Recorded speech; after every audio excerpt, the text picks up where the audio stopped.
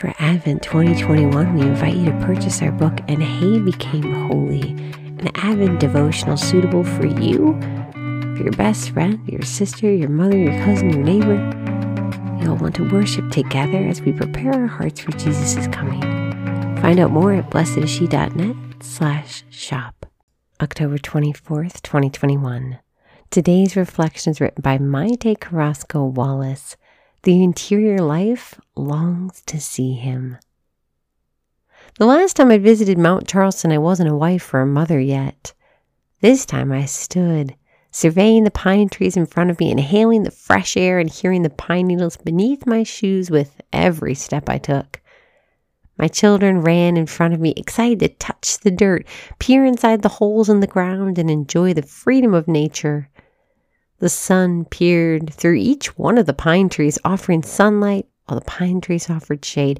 I don't experience the two often together in the concrete jungle that is the city of Las Vegas. It was also my first time being without cell service in years. The sight of tents, people cooking outdoors, and the monstrous echo of motorcyclists revving their bikes up the mountain was a feast for my eyes and ears, and I couldn't help but wonder why I hadn't seen this before.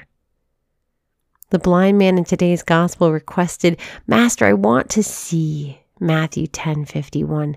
This man is physically blind, but I experience a blindness in my own interior life as well.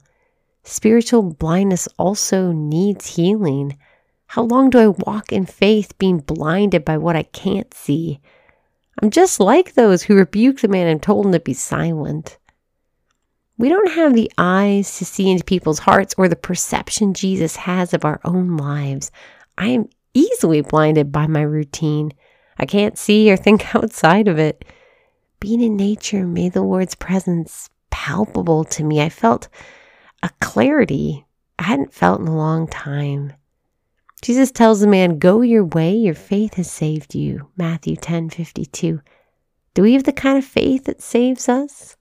Sister, do we ask Jesus to help us look deeply into our own lives of faith, even though we think we already have?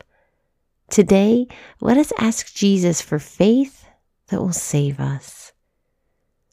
Lord Jesus, we thank you for this day and for the sisterhood. We thank you for an increase in our faith. We ask this in your holy and precious name. Amen.